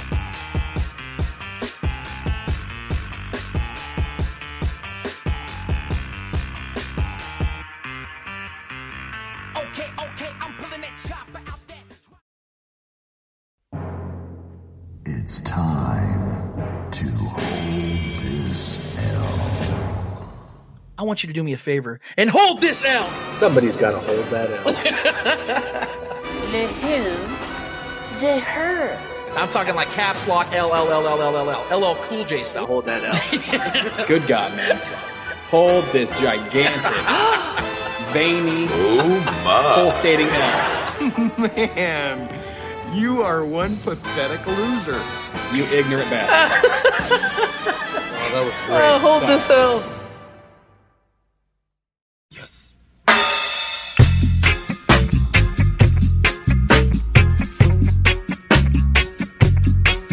Hold this L. Our favorite. I said Monday mailbag at first. I kind of lied to you guys. It's actually Hold This L. That's our favorite segment that we do every single week because I feel like there are some much deserved and obvious L's that we need to hand out every single week. And this week was actually, despite the fact that sports have been on a complete dead stop, there were some L's to be handed out this week, some juicy ones. So let's go ahead and start with our guy, Mr. Yo-Yo-Yo himself, Eddie Ortiz. Well, who's holding the L this week, Eddie? My L is going to go to none other than Dana White. Damn it. Like it. That's my L. Like it. We're sharing this L, Eddie. Yeah, all right. He kept swearing up and down that he was going to do everything in his power to keep on having UFC pay-per-view going on. Was it earlier this week? He even said that he was about 2 days away from securing a private island. Pumping out fights. Yes, yeah. Securing a private island. So confident. Mortal Kombat. Dude, I was my body. Apparently, wanted it. Somebody high up in Disney told him, "Hey, you need Disney. You need to stand down, and this can't happen." So. You want to add something, Trevor? I was mad, dude, because I wanted it to happen so bad. Because I'm a big UFC. I love UFC, and I was so ready for just something. I loved the idea of the Mortal Kombat reenactment. Yes. Like, it was perfect. He had like 12 fighters. Mortal Kombat 2 had 12 fighters. It was just, I was ready for it, man. He was balling up and getting an island and building a little gymnasium to have the fights and just have the ring people. And I don't see the big issue with it, but I guess, they could just test everybody, make sure everybody's clean. The people that they had in there, I don't see the big deal. I was so ready for it. He seemed so confident. He had my balls pumped. I was ready for it, man. So I'm more bummed than anything. Like, Dude, I know why are you pumping my brother's balls? What are you doing, man? I was ready. Get away, dude. Yeah, Go back to Norfolk. Like, what the hell are you doing? But yeah, he seemed so confident, man. I was bought in, dude. Confident. I was bought in. I thought it was gonna happen. All of a sudden, no, not happening. So yeah, of course, not. We all knew it wasn't gonna happen. It just couldn't happen. Yeah, I was gonna say, you guys really bought into this. I didn't. I did. You guys it's called free publicity right now. Well, I don't know why. In the world of sports, I really don't. Going on. I honestly don't really understand why it couldn't happen. I don't know why. I mean, the lawsuits that would be amounting. Like, look at the whole situation with Khabib. But if just imagine a contained thing. Just imagine, let's say, because obviously people don't show symptoms. There's some people that don't show symptoms of this. Yeah, but you can still get tested for it. You can get tested for it and stuff like that. But by the time you get there, get tested, you probably already spread it up to all right. Like. And what happens if one of their main card fighters tests positive? Well, that's what I'm saying. They would test everybody. Your they card would pre-test everybody before they even have the fight. I get that, scheduled. but if they're already announcing stuff like with the whole Khabib situation. Khabib voiced his displeasure with what's going on. He has no idea where the fights are going to happen. The truth is, Dana White has it, and it's affecting his brain, apparently. It's not far from the truth because I don't know what Dana White's been thinking other than just trying to grab publicity and getting headlines in a time like this. He is great at it. He's good at blaming everyone else but himself. So Dana White, you're going to have to hold this L. Yeah. Well, since you guys decided to have the same L, I'm going to give out a couple L's. Because there are some good ones. Some good. They're good. They're G-E-W-D. They're good. They're that good. So I'm going to start this with pungent. You guys remember just a couple years ago, we talked about a genius young coach in LA by the name of Sean McVay. And yes, that just rhymed. And We thought that they were on a trajectory of greatness and they were going to continue that trajectory. Well, if you watch the Rams in 2019, that's not exactly what happened. And they made some extremely – you think the Chiefs have been aggressive? They're fucked. Go look at the Rams. They're on the verge of having 5 straight seasons without a first-round pick. Stuck with Jared Goff. I don't know if that's ever happened before. I don't know if a team's gone 5 straight years without a first-round pick intentionally. But they have traded away all their assets for one player here and signed one player who's out of his prime for mega deals like Ndamukong Suh. They have made a ton of risky decisions and it almost paid off, but it ultimately didn't. Well, I have some stats here I want to show you guys because I don't know if you guys have seen the shit that their salary – and it's a shit, Eddie. It's a shit? It's a shit. According to Warren Sharp of Sharp Football, the Rams are spending $74 million so they can have Jared Goff and not Todd Gurley and Brandon Cooks on their roster. Not them. They're eating $38 million in dead cap between Gurley, who has 20.2, and Cooks, who has 17.8. And they're spending $36 million on cap hits just for Goff, which is number 1 in the NFL. I don't know if you guys knew this. Jared Goff's not great. He's not great. You're shocking and you're me right spending now. 36 in cap hits. And he has lost for 2 of his Jared biggest weapons. Goff. Yeah. Yep. That's it. That's all I need to say. Rams, do me a favor and hold this L. You're in purgatory, boys and girls. They still do have a couple good receivers, though. Robert Woods and Cooper Kupp are. Neither one of them are number 1 receivers. They're both better than Brandon Cooks. Obviously. I'm going to stay in the NFL with this one. We already have been shitting on Bill O'Brien for weeks now for trading DeAndre Hopkins. That in itself could be a weekly L that we give out, and because it's still so relevant and still so puzzling. Well, the Texans decided to take a step up this week because they not only traded DeAndre Hopkins, but now they go and trade the 57th overall pick that you could take a top-tier wide receiver for pennies on the dollar for Brandon Cooks. Brandon Cooks, who's had 6 concussions in 5 years. One-trick pony. Let me say that again. A guy who's had 6 concussions in 5 years, you trade the 57th overall pick for and make room because you don't want to pay DeAndre Hopkins. Did I just tell you guys what the cap hit was on Brandon Cooks?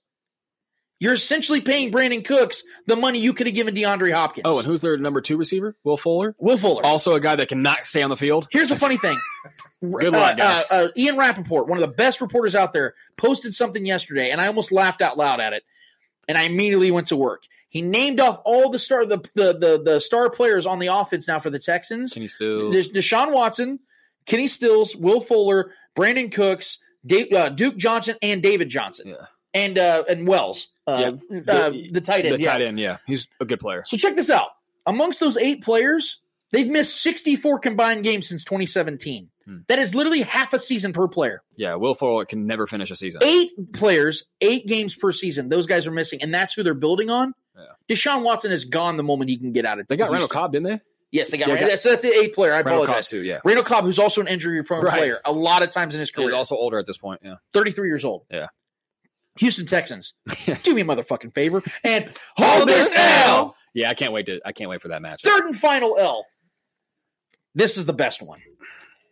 I love a lot of things and a lot of people on this planet. I don't know if I love anything more on social media than when Barry decides to get his y'all know Barry. in. Y'all know Barry on Twitter. If you're on Twitter, you know Barry. And if you don't, you know him now. Because my guy Barry duped the entire world yesterday. I was on Facebook probably around 11, 12 o'clock, and I started seeing people posting, constantly sharing. Once that one thing starts to go out there, everybody's sharing it, right? I saw this report, and I knew it was horseshit from the beginning, that Colin Kaepernick had agreed with the Jets for a 1-year, $9 million deal. It's real. There was no way in hell it was real because I was listening to Colin Cowherd's show simultaneously. That would have led the show with as dire need as they have for news right now, especially Colin Kaepernick. That would have destroyed every other storyline out there. Coronavirus would have taken a backseat to that for at least a couple days. I guarantee you. And so I started doing some digging, and the first account I looked at was Barry's. It's like at Super Tough Scene or something like that, or the Support the Troops or something. Trolley of He has like 5 different accounts right now. And what do you know? He changed his profile picture I think he made it as Ian Rappaport or whoever it was, or Bleacher Report, and he got so many verified accounts. I recommend you guys go look this up. He has so many verified accounts that quote tweeted this and like, this is great news or this is bad news. And he duped news stations. Like I said, reporters, people who just didn't want to take the time to see who it was who was reporting it. He's doing the Lord's work. I think he even pretended to be SportsCenter for a minute. Yeah. And had radio stations talking about it and shit afterward. He had the world duped. My guy Barry, congratulations, and I'm going to give an L to every one of you that fell for that shit. Yeah. So for everybody that fell for Barry's tactics, do me a favor and hold this L. Wait, it was so great. It was reported today, this is real, that actually Colin Kaepernick reached out to the Jets. I'm sure that invigorated him. He's like, hey, that's not a bad idea. Because Colin Kaepernick asked him, and he was like, no, the Jets have never reached out to me. Right. And so TMZ reported that. I saw that. Since there's fake news out there. It sounds like TMZ was capitalizing on the opportunity. Maybe? Like, hey, Colin, can we get you to confirm that you would reach out? Because I read TMZ's article on that, and they were like, well, there's been no confirmation that Colin has reached out. So it was clearly just clickbait because they were capitalizing. I don't blame TMZ, but that's all that simply was. So, damn it, this was fun. This is a good show. I'm glad we had the trio back. I'm glad we always have Gat here. This is the best, man. I'm telling you, this is, despite the shit that we're dealing with in our society, in our world, we're still finding ways to have fun. Yeah. And we want to thank all of you guys for being a part of this, man, because this is what we want to do. We want to have fun every single time. I totally forgot my car was totaled today. Totally forgot about that. or that my mechanic left my oil cap out of my car and there was slush literally everywhere. 2020. It's been a great year so far, obviously. So, yeah, man. We're coming about 60 episodes. 60 freaking episodes, man. This thing has flown by. Guys, we don't know when sport's going to be back. We have no idea, but we're going to be here. I know that. We're going to be doing this show every single week like we always do, like clockwork. I'm telling you guys, you can always rely that we're going to be here and talking about whatever we can come up with because that's what we're here to do. Get your mind off this. Get our minds off it, quite frankly, because this is therapy for us, man, and I really appreciate you guys being a part of this. So for anybody that's, whether you're listening every single week or you're watching now on YouTube, I want to thank you guys. If you have something you want to talk about, I encourage the voices out there to take this time and get creative. Definitely get creative. We're part of the Kansas City Podcast Network now, and this is a place in an umbrella where they want creative people. And if you are in that opportunity in a place where you want to start creating, man, start making stuff. Start getting out there, and even if it ain't about sports. We have our younger brother who decided to establish his own podcast called Life's Okay Podcast. They talk about general things in life. It's horrible. It's terrible. But listen to it and support my brother, or I'm gonna have to find you. It's gonna be. I'm gonna Liam Neeson this motherfucker. Just do it. They do movie reviews, TV show reviews, video game reviews. I know that all you guys right now are doing nothing but all three of those right now. Yeah. So definitely give them a listen. Like I said, KNC Podcast Network, guys, it's about to blow up. I think it's about to get real, and I hope you're going to stick with us for the long term because we're just getting started, guys. Like I said, 60 episodes, about to be 60 episodes in, and I feel like we're just in the first stretch. So it's going to be a blast. Again, thank you all for being here. For Eddie Ortiz, for Gat, for Trevor Twidwell, for Clay Windler, I am Lance Twidwell. This is the Spoken Podcast, episode 59, and we're out of this bitch. Later. Fuck you, Carol Baskins.